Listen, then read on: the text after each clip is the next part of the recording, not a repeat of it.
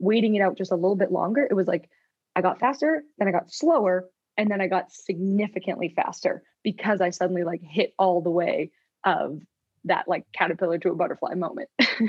It's no longer about the speed and strength and timing. Of course, you still need to train that. So we add some stimulus with some of those things. But then you start to take that for granted and you're kind of like, oh, another hard workout. But when you first come back, you're so grateful for the opportunity. So I think being able to adopt that mindset really can stem from a place of heavy gratitude. When I realized that, I was like, okay, like I'm going all in on my organization called the Believe Initiative. And it's filling me up now. Like it is truly like it's my whole day. And I love what I get to do. For me, like if we think back to the beginning, that coach who saw me in high school and said, you need to do track and field, like that coach believed in me before I ever believed in myself.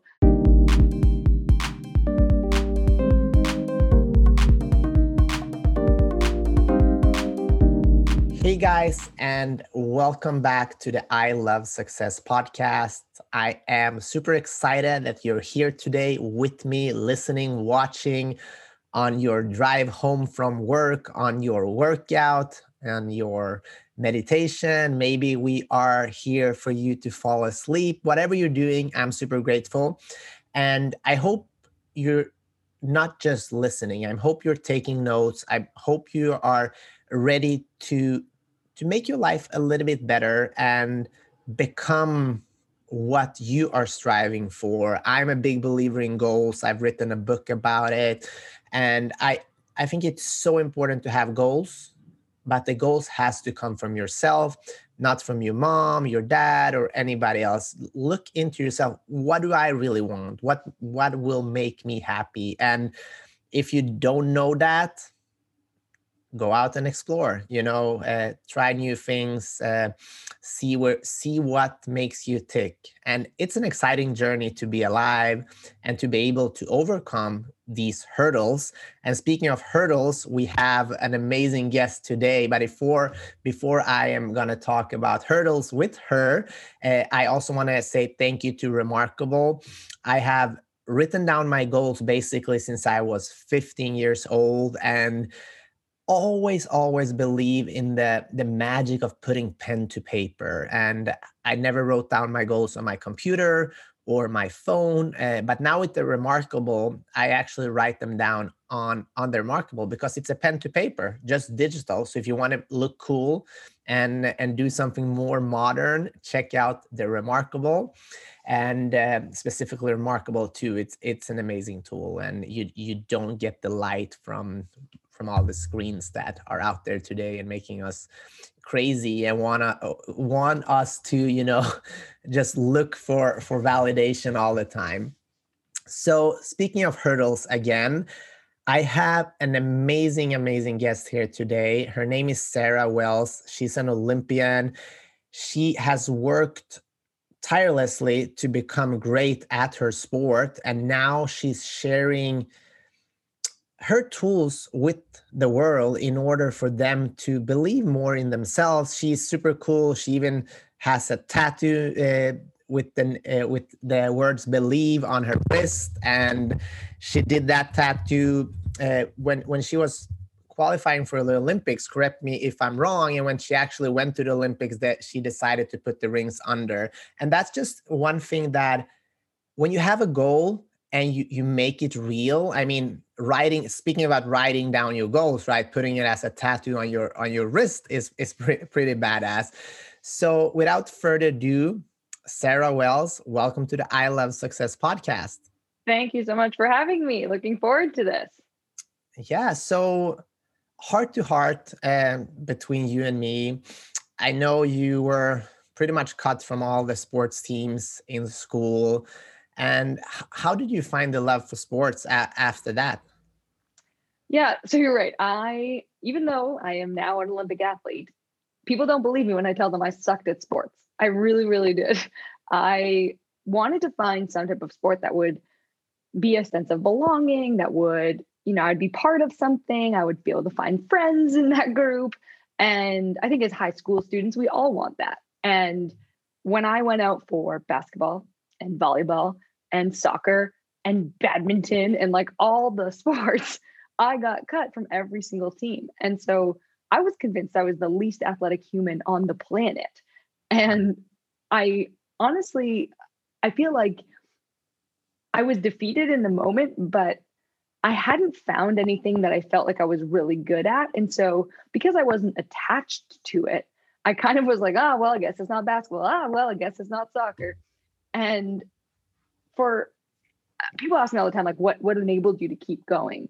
And I think why I kept trying out for those teams is I had pretty amazing environmental conditions in the fact that I am so close with my siblings, and there's 4 of us total. And so I have 2 older sisters and 1 younger brother.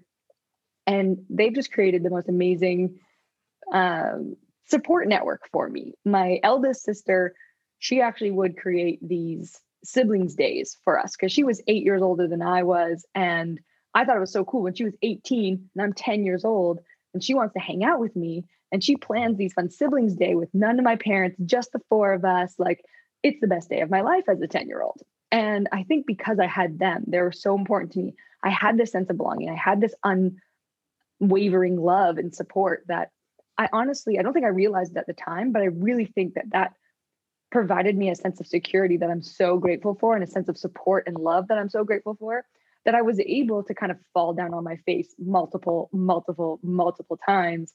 And until, going through the 9th grade, at the very end of it, I haven't made one team, not even one. And it's rolling into the final parts of the year. And in gym class, a high school teacher saw me run over to the ball, get there, do nothing with it, just completely like zero skill, kicked it probably somewhere random, and then ran away again. And that high school teacher who saw this, he's like, you should come up for the track team. He's like, I want to teach you how to hurdle.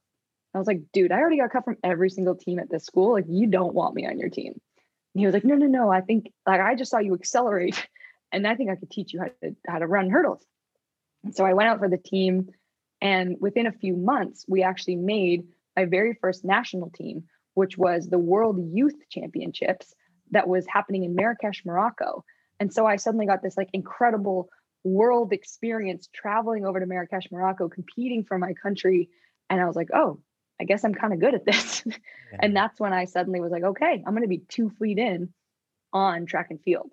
And that high school teacher, like, my goodness, I owe that man my life. Like, he changed the course and direction that I was on. And we're still connected to this day. Like, he's invited to my wedding. Like, he's a big part of my life. And that high school teacher and I stayed coach and athlete for 9 years until we made the Olympics together, which is pretty unheard of for your high school teacher to become your Olympic coach. Yeah, that's super cool. And one thing that my takeaway from this story is also that we're all, like, especially in high school, and there's people that are older than that, we're searching for something that we're good at. And sometimes we don't know what we're good at, but I truly believe that we all have, several skills that we can become good at. We just need to try and explore, and somebody like your high school coach will take notice and help us in a way, right? Mhm. How was that experience, like, from like a high school girl to becoming an elite athlete? Like, how was that experience? How did it change you as a person, and also in your mind? I mean, certainly it was a roller coaster ride. Like any pursuit of success, it's ups and downs and highs and lows. And my story was riddled with injuries along the way. And in many of my keynotes that I'll share on stages with corporate clients or at colleges and universities, I'll speak to one in particular story of the year before my first Olympics when I got injured with a stress fracture, which is like a deterioration of your bone from the inside out. It turns into a crack, and it was in my femur, which is the biggest bone in your body. And so right before the Olympics, my femur is cracking in half, and I'd never touched Olympic standard. And so I've been telling everyone I want to make the Olympic Games. And now right before, after all this work, all of this time, I seemingly like watch this dream just slip away. And I was supposed to sit out for only 3 months, and it ended up turning into 9 months. And so for 9 months, the year before the Olympics, I'm just sitting around. I can't do any weight bearing activity because I can't load my broken leg. And everyone tells me to remain realistic. And on my first day back to training, you spoke about the tattoo in the intro. Yeah. On my first day back to training, I got the word believe tattooed onto my wrist. And I said, when I make the Olympic Games, I'm going to put the rings underneath here.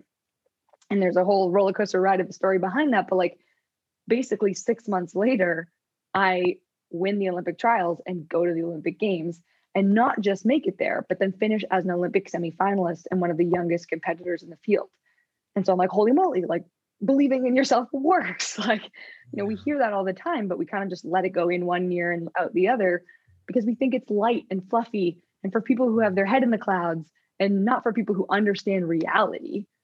And I think that's because many of us look at believing in ourselves when we hear it as like this thing where we assume it's like, what we mean by that is like walk into a room and be like, I got this, I believe in myself.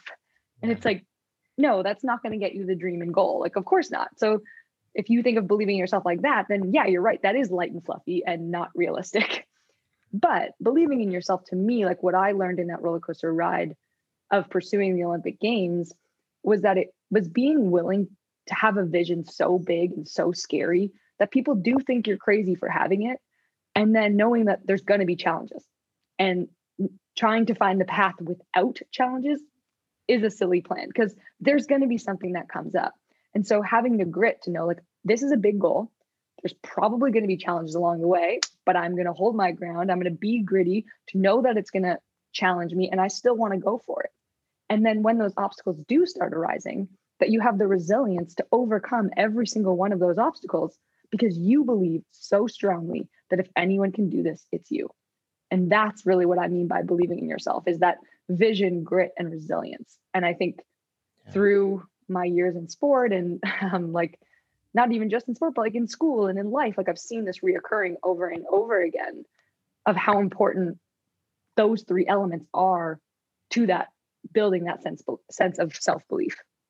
Yeah, I agree with you. And I'm curious though, during those months that you were basically on the sidelines and have had a lot of time to think, what the times where you were doubting yourself, what process did you have in your mind to kind of go back on track? Because we see this a lot of times, not only in sports but in business. You get injured or you lose money or whatever it might be, and you're like, you believe that you're gonna come back, but then as the months go by, your belief declines, and very, very few people actually go the whole route.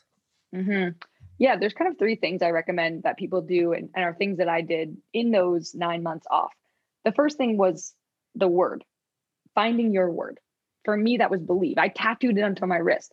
You don't have to get a tattoo, everyone who's here. But I often encourage people to like find your word and then write it down or make it your phone background or like put it on a Post-it note where you're going to run into it every day. Because sometimes that just those seeing the one word kind of reignites the fire of why you ever had that goal in the first place, or why you yesterday said you could when today for some reason you think you can't. And so finding that word is like, I tattooed it onto me so that I could always see it. But you can put that wherever it is, wherever you want. The other tactic that I used a lot and I often encourage people to do is to journal and keep a log of your like daily pursuit of that goal. And of course, some days are not going to be these like massive steps forward, but it's about tracking and recording even those small, minute changes. And so as a track athlete, that looked for me like recording my workout. Like, what did I run? What was my rest? How was I feeling? How did I sleep the night before? What were the like areas I was focusing on? What went well? What didn't? And it painted me a holistic picture of what was going on around me and at the training state, at my training that day. And then I could see over time, daily, I would keep that. Now, you don't have to do it daily. You could do it weekly. I mean, like monthly is maybe like as long as I would keep it or drawn out, but recording that progress, because we can be really good and get defeated and deflated and not keep staying motivated and let go of that dream and turn away from it when we feel like we're not making progress. And so keeping that journal and that log, we can get into our own heads and be like, oh, why am I even trying to do this? Like, I should just step away. Like, everyone's better than me. I haven't made a progress in a month. Like, this has been a terrible year. Like, I'm a terrible business person. Like, you can like get into your own head. But if you go back to this log and you look and you're like, well, sure, I did have a bad workout today, but let's look at the last 3 days. Like I said, I had 3 bad sleeps in a row. Like, that makes sense. So it's not that I suck. It's that I need to make changes about my environmental conditions around getting a better sleep. What am I fueling myself with? Because that's why today sucked, not because I'm terrible. And then it also shows you that, like, okay, maybe I'm thinking that like my training has been terrible for a month, but instead I can look back and be like, oh, look, yeah, okay, it's been a bad week. It hasn't been my best showing, but last week was actually pretty good. And actually the week before that was really impressive. So has it been a bad week? Yeah. Has it been a bad month? No. But we're so convinced in our heads that it has been. But this way, by journaling, you log it and you can rewrite. And you're not just saying, like, it's not like that. I know people will talk about like thought stopping of like, don't let that thought come into your head and just replace it with this positive one. Like, sometimes that's not possible because you're like, no, that's literally all I'm saying to myself. Yeah. And this way, it doesn't feel like you're just trying to override that negative voice with something positive, but instead you are proving to yourself with like qualitative science that that is untrue. And that's how you can keep motivated and keep pushing forward. And so I kept that log daily, but I would encourage you to keep it. You don't have to do it daily, but like at least once a week. And it really, really helps keep pushing on those days where you feel super defeated and deflated. Yeah, I love that. And I'm curious, in a sport like 400-meter hurdles, you it's very easy to measure like how fast you run, right? And how does that affect you in training? Because we all want to see improvement, and in a race that's 400 meters, not that much time, so it's hard to cut off time, right? And how does that affect an athlete and a human being measuring yourself that much? So you're right that track and field, like, milliseconds matter, and you can train your butt off for like a whole year, months and months, running till you make yourself sick. Like, you're in the gym every day, like 4 hours, like on the track, in the weight room, physio treatments, like doing all the stuff, only to by the end of the year improve by 0.3 of a second.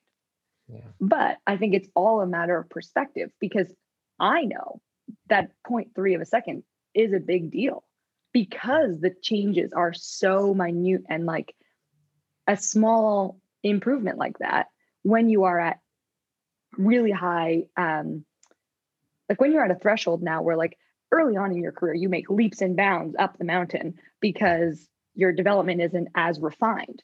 But as you get closer and closer to like what is your peak level, those improvements are quite small. And so I think it's about understanding the perspective of like, okay, yeah, it makes sense that I'm no longer improving by entire seconds because I'm at a really high level. Like I'm now competing at the times that the best in the world are only a second apart. So I can't keep improving 1 second every year, or I'm probably doping. Yeah. But so I think like I actually loved the measurement to the degree that it was, because there's very few things that you can measure so microscopically that from yesterday to today, you know, you got 0.1 of a second better. You know, like right now, it's like you might be better off as a podcast host. You might have improved since yesterday, but can you really measure it from yesterday to today?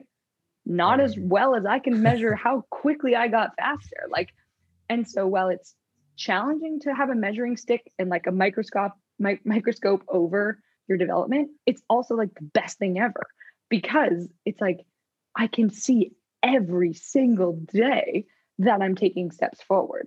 And so I loved being able to measure. I'm actually like nervous now that I've just retired just a year ago.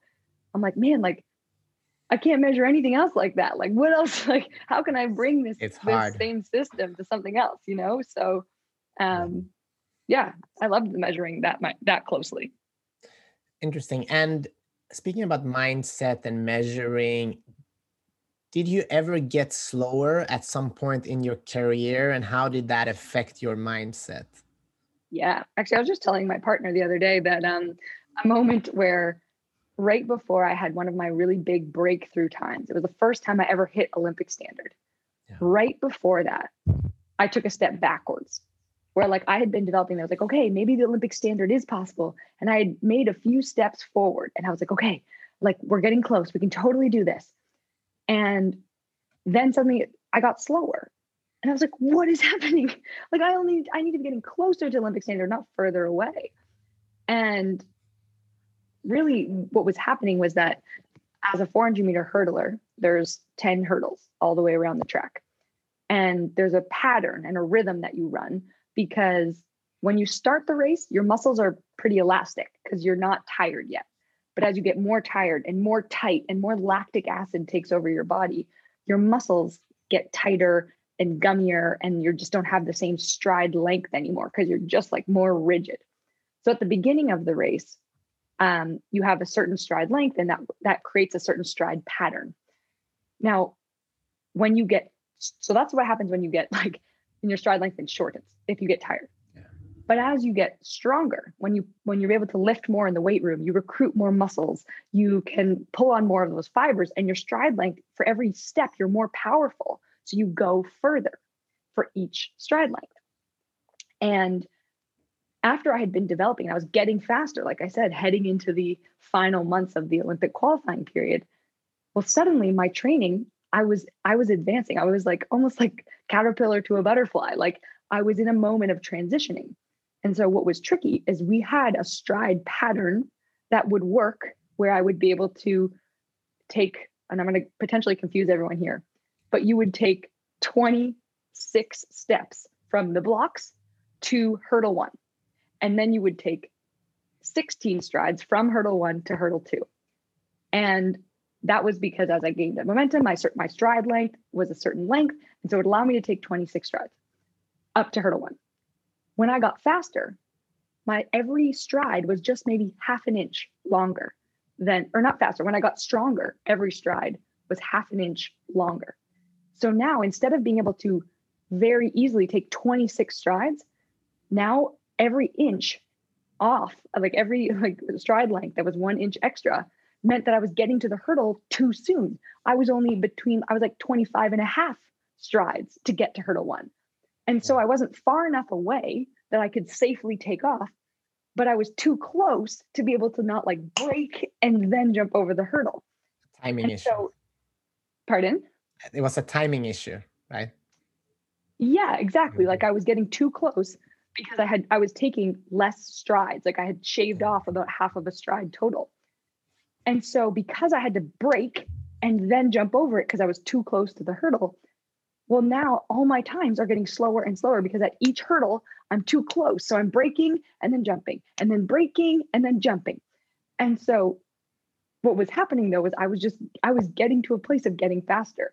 And I had to ride it out for that period where I was half a stride too, like I had gone half a stride and I needed to get one full stride faster because then when I got back to 25 strides, now I wasn't in between a stride anymore. I was at the perfect point for 25.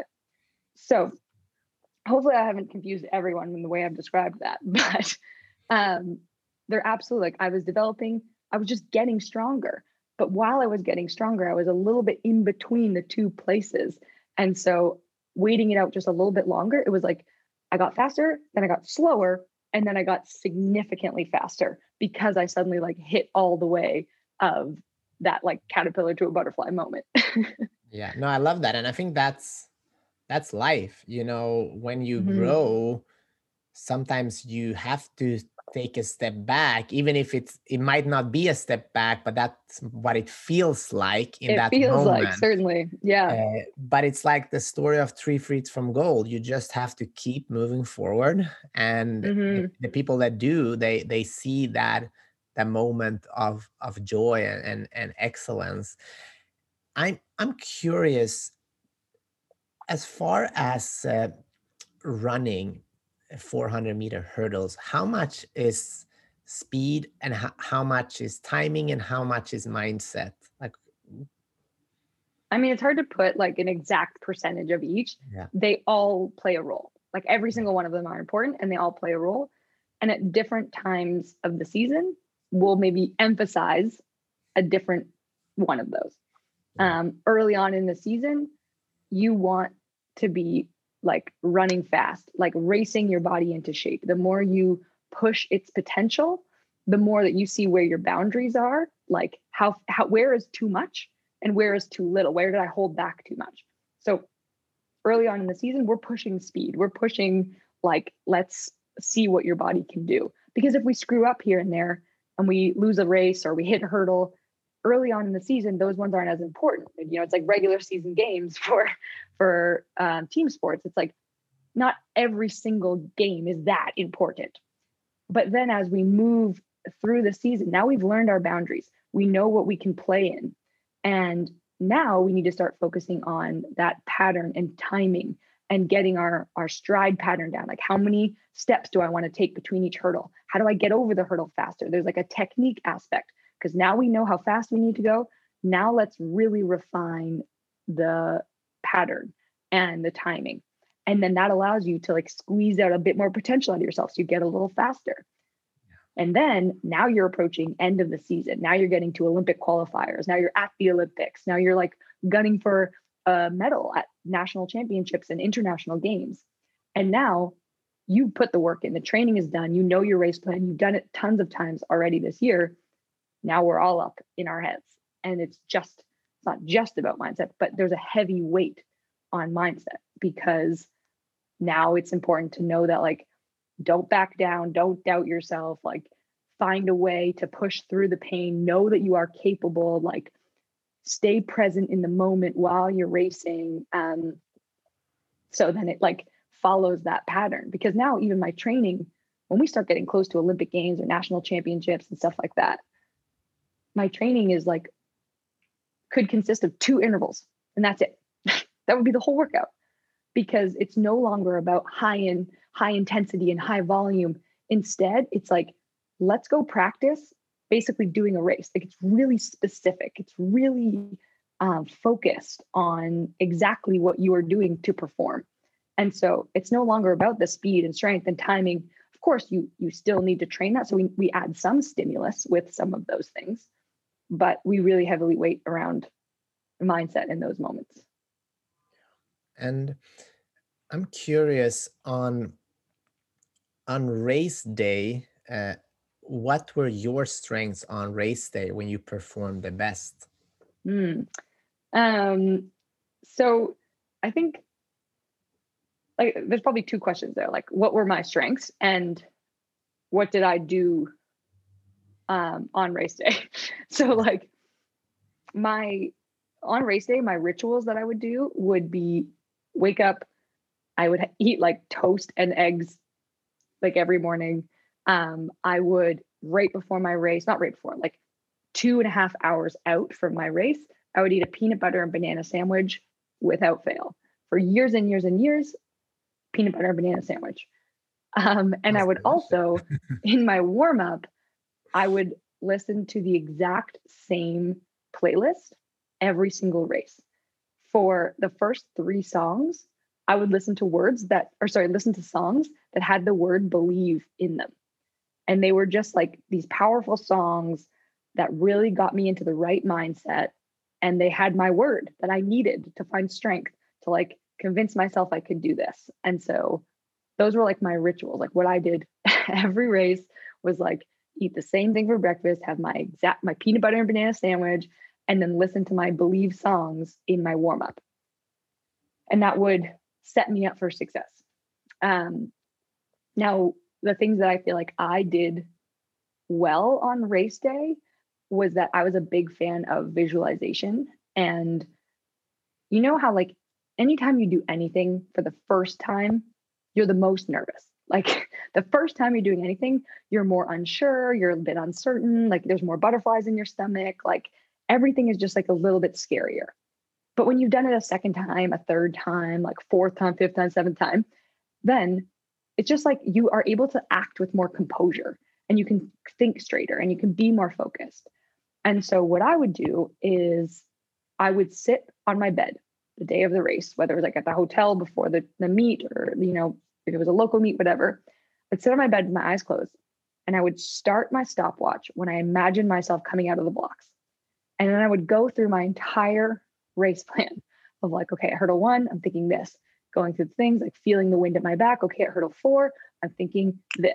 At hurdle 7, at hurdle 9, I'm doing this. I'm driving my leg. I'm charging home. I'm feeling the weight of being tired. And I would get over the final hurdle, charge to the finish line, lean at the line, stop my watch when I imagined myself leaning at the line. And I could get within 1 to 2 seconds of what I would actually run that day, because I had like lived the race so many times that my timing was just like, I was genuinely running at the pace in my head that I would have lived it out in real life. And what that helped me do is by the time I got to the start line, I didn't have to worry about anything in the race except for my first step. I just had to focus on one thing, because I knew many times I'd already gone over the perfect race plan. And as long as I do this step 1, well, then that enables step 2, which enables step 3, 4, 5, 6. And then I know that I just keep following what I've done a million times that day already. And that will get me to the finish line in the time that I'd hoped. Now, did 100% of my races go well? No. Did a lot of them because of that? I think so. Yeah. Because it really helped me know exactly what to do. And also just quiet that voice of like, oh my God, but what about hurdle 4? Do you remember what you're going to do there? You totally need to know what you're doing there. Like, instead, it was just like, what's the one thing? And it was incredibly helpful. Yeah, I bet. And Sarah, I study success, and I want to redefine success and the definition of success.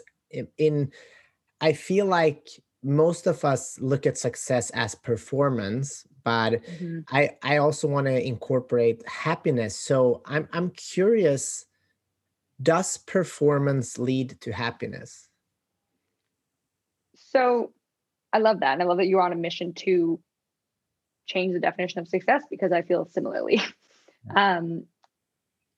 So I'll answer this kind of long-windedly, as I have done this whole time. But so remind me if I don't answer your question, re-ask me. Sarah, this is honoring your journey. The more I'm quiet, the better it is. No. So I end every single keynote I do, every single time. This is my like token line. Like, I want this quote to be like an internet sensation, where it says like, said by Sarah Wells. You know? In a perfect world, this really catches on. It becomes a classic. But I finish every single keynote with, hard work doesn't always lead to success, but being resilient will always lead to another opportunity for it. Because we're not always going to get that outcome. As hard as you try, you can do all the right stuff. You can deserve it. You can earn it. You can like should have, would have, all the things. But that doesn't mean you're going to get that outcome. And so hard work doesn't always lead to success, but being resilient will always help you find the next opportunity for it. Because no matter what the thing is, I have no doubt, even if you didn't get it, you can still pick the lessons learned and pick them up and apply them over here for that next opportunity. Yeah. And so as long as you are willing to get back up, to look for the next opportunity, to ask for help where you need it, to be able to get back on your course, well, then you're always going to find the next opportunity for success. Because the things that do allow you to achieve, the times where you do get the thing, where you do achieve success, it's not the success moment that makes you have stronger sense of belief or feel more accomplished. It's not the actual outcome. It's the action that took place ahead of that you were disciplined, you were determined, you were resilient, you were courageous, you were positive, like whatever those character traits are that enabled that, that's really what you need. And so for me, success isn't defined by achievements. Success is defined by actions. And I encourage everyone, like I now run a youth organization called the Believe Initiative. And the Believe Initiative helps people build self-belief through action, because I know that's how you build self-belief. Like, it's not about just accomplishing and achieving and getting the outcome, but it's about what actions can you take so that you can say, oh, I did that. I was the person who embodied that experience. Like, I was the person who can clearly push past, overcome, find a way. And even if I didn't get the thing, I can still be that person again for the new pursuit I'm on. And so the Believe Initiative has now impacted over 120,000 people who have built what I call Believe Passion projects that help them connect a passion they have, a problem they want to solve, and they use that passion to solve that problem and build self-belief through action. And so redefining success for me is like, how can we help more people simply just take action so that they can see what they're capable of, so that they can see that there's so much more to the pursuit of a big goal than getting the outcome. And I think by enabling the opportunity to find those things, to connect passions you have, like things you love to do, to helping serve other people, whether that's like local community problems, greater global problems, you can really build that sense of self-belief and redefine what success looks like. Yeah. And speaking about success, I'm also thinking about my career as an athlete. And in the beginning, I could not enjoy the competitions because it was so important for me to perform that I held on to it too much. And of course, I learned to enjoy the longer I competed.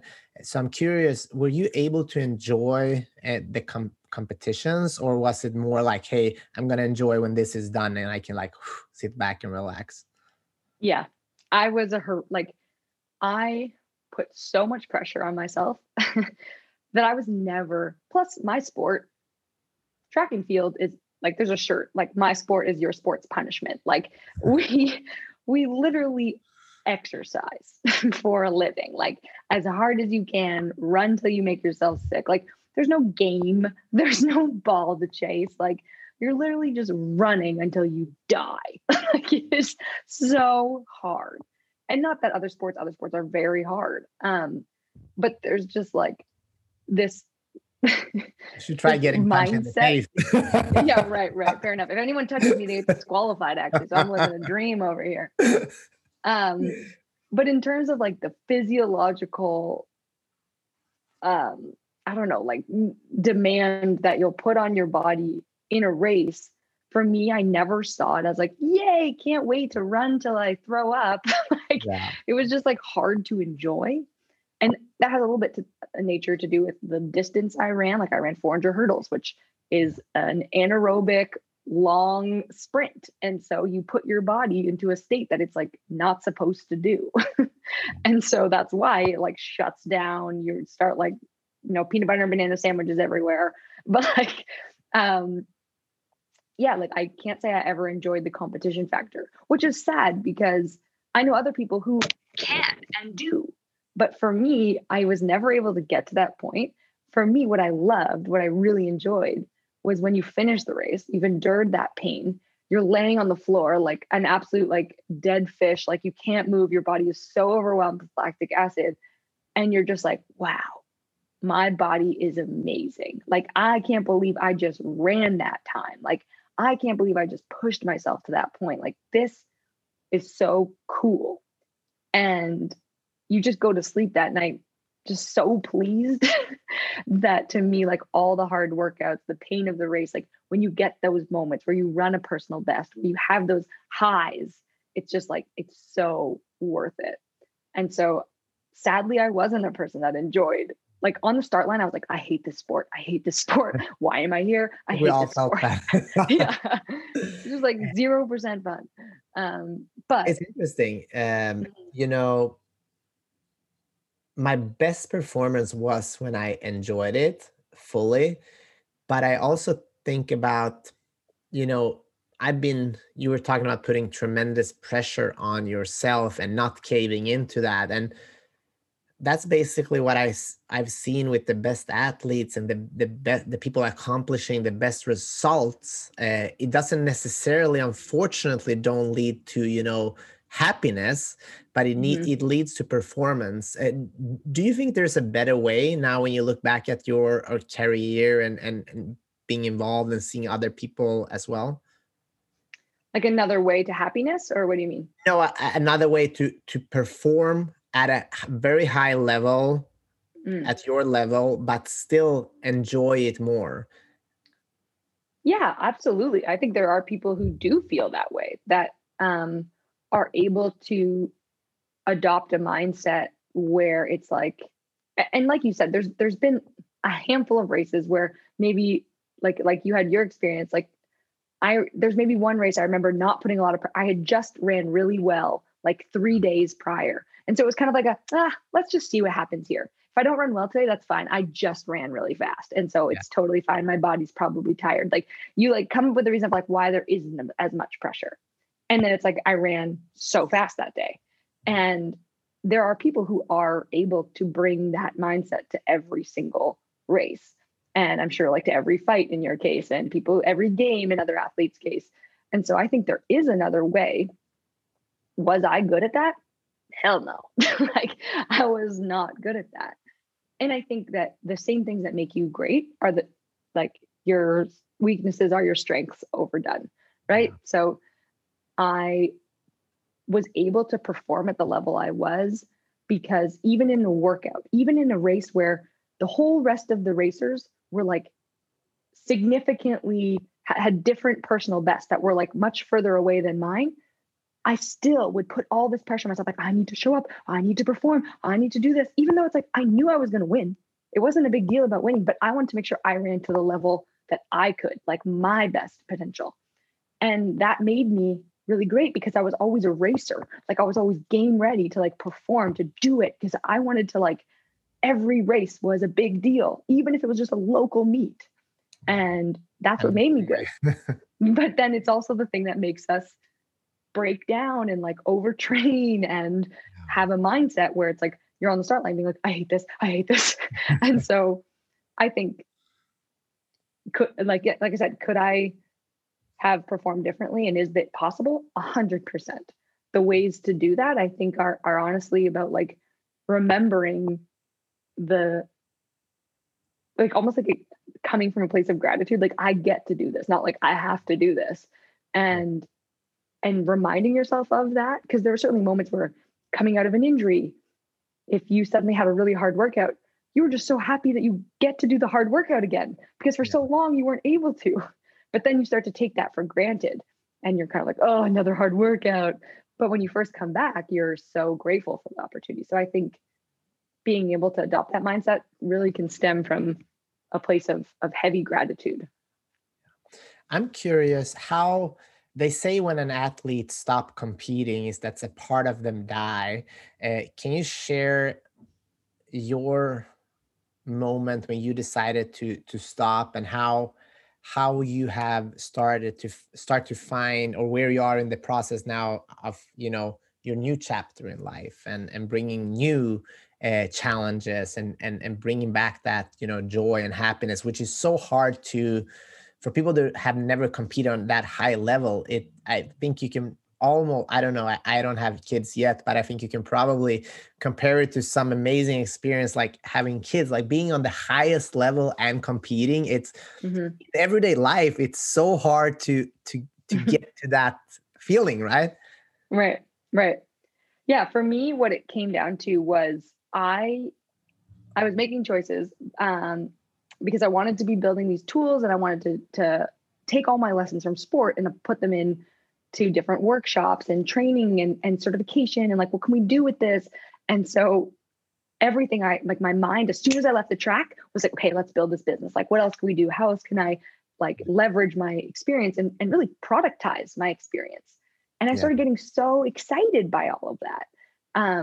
And now suddenly, like, I wasn't sleeping as long because I would be like waking up early, going to do this speech, then going to training. Then I'd be like, get on a plane, fly to this place, like go do a speech, do your training in a like hotel parking lot, and then get on a plane, fly back home, train the next day. And so it was just so clear that my heart wasn't in it anymore, that I was now trying to build something else. And clearly that showed me that, like, if you consistently make these choices, then like you have to own that. Like you can't say you want to go to the Olympic Games yet be sleeping 5 hours a night and training in hotel parking lots. Like that's not okay. And so it was just a matter of really reflecting on myself. Like, do I really want this? Like, do I say I want the dream? Like, sure, I would love to go to another Olympics, but do I really? Because I'm saying I do, but I'm not putting in the work necessary to do that. And so that alone was allowed me to reflect and just say, I think it's time. And I'm okay with that because I'm loving what I'm getting to do. And I'm getting to impact like over 100,000 people using my story. And that's been so rewarding. And I thought I could only make an impact on the track. And suddenly I'm realizing how much more of an impact I can make in sharing my experience and inspiring others to leverage their own stories and be resilient and build self-belief. And so when I realized that, I was like, okay, like I'm going all in on my organization called the Believe Initiative.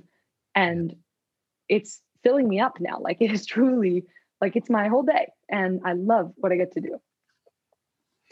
Wow. Yeah, I'm getting goosebumps because I think we all, as athletes or any human being, you come to a road, what's it called, a crossroad in your life, and you have to make a decision and actually look at what your actions in alignment with what you're saying that you want. And I think that is, if you're listening to this right now, we hear it all the time. I want to do this, I want to do that, but are you actually doing it, or do you just like the idea of doing it, right? Right. And it's hard, especially if you've dedicated your life to something to such a long time. It's hard to find that new route. And but I'm glad that you had that moment that you had something else that took over. A lot of people don't have that.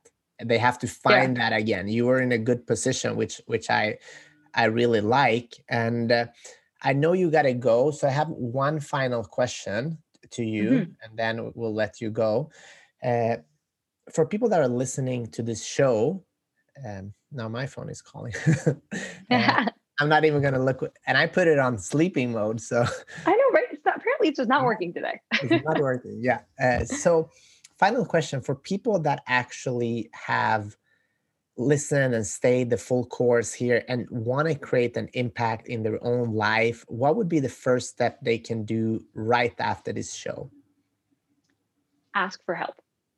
Whatever that goal is that you have in mind, whatever obstacle you're facing, or the thing you're like, I wish I could do this, but this is in the way, or I have this dream that I want to get here. Now, as soon as you pick whatever that thing's going to be, obstacle you need to get by, or what goal you now want to set, think of 3 people that might know something about achieving that thing or about overcoming that obstacle, and then go ask them for help. Paint them the picture of like, this is what I'm headed. This is why I want to do it. This is what I want to know about getting there. What can you share with me? Because just by finding that mentor or guide or person that can just offer a little bit of assistance will allow you to fast forward your ability to get to that dream, like well beyond what you've ever thought possible. And for me, like if we think back to the beginning, that coach who saw me in high school and said, you need to do track and field, like that coach believed in me before I ever believed in myself. My niece is 3 years old and clearly has her like gotten a hold of the phone, and I don't know how to turn it off. So I really apologize to everyone. No worries. I hope you guys got the message. And this is life. We're all going to be distracted all the time, but we just have to kindly, don't be hard on yourself, kindly take yourself back to the moment, right? And thank you so much, Sarah Wells. Before I let you go, if people want to connect with you, where's the best place? You can go to sarahwells.ca. If you Google Sarah Wells Olympian, you'll find my name anyways, but sarahwells.ca, or to hear more about my youth organization, go to believeinitiative.com. It's a lot of vowels, so be careful, but sarahwells.ca and believeinitiative.com. And on Instagram, I'm Sarah Wells 400mh, like Sarah Wells 400-meter hurdles. Awesome. And thank you guys for being here. And one thing that I did not mention, but I really love with Sarah, is something that she said in one of her speech, and that was change I can't to I can't yet. So I think that's the message for today. Check us out at ilovesuccess.co. More than 200 episodes with amazing people. I want to help at least 10 million people to go after their dreams. The only way I can do that is that you help me. So share this show and let's spread the love, spread the message. Thank you so much and talk to you soon.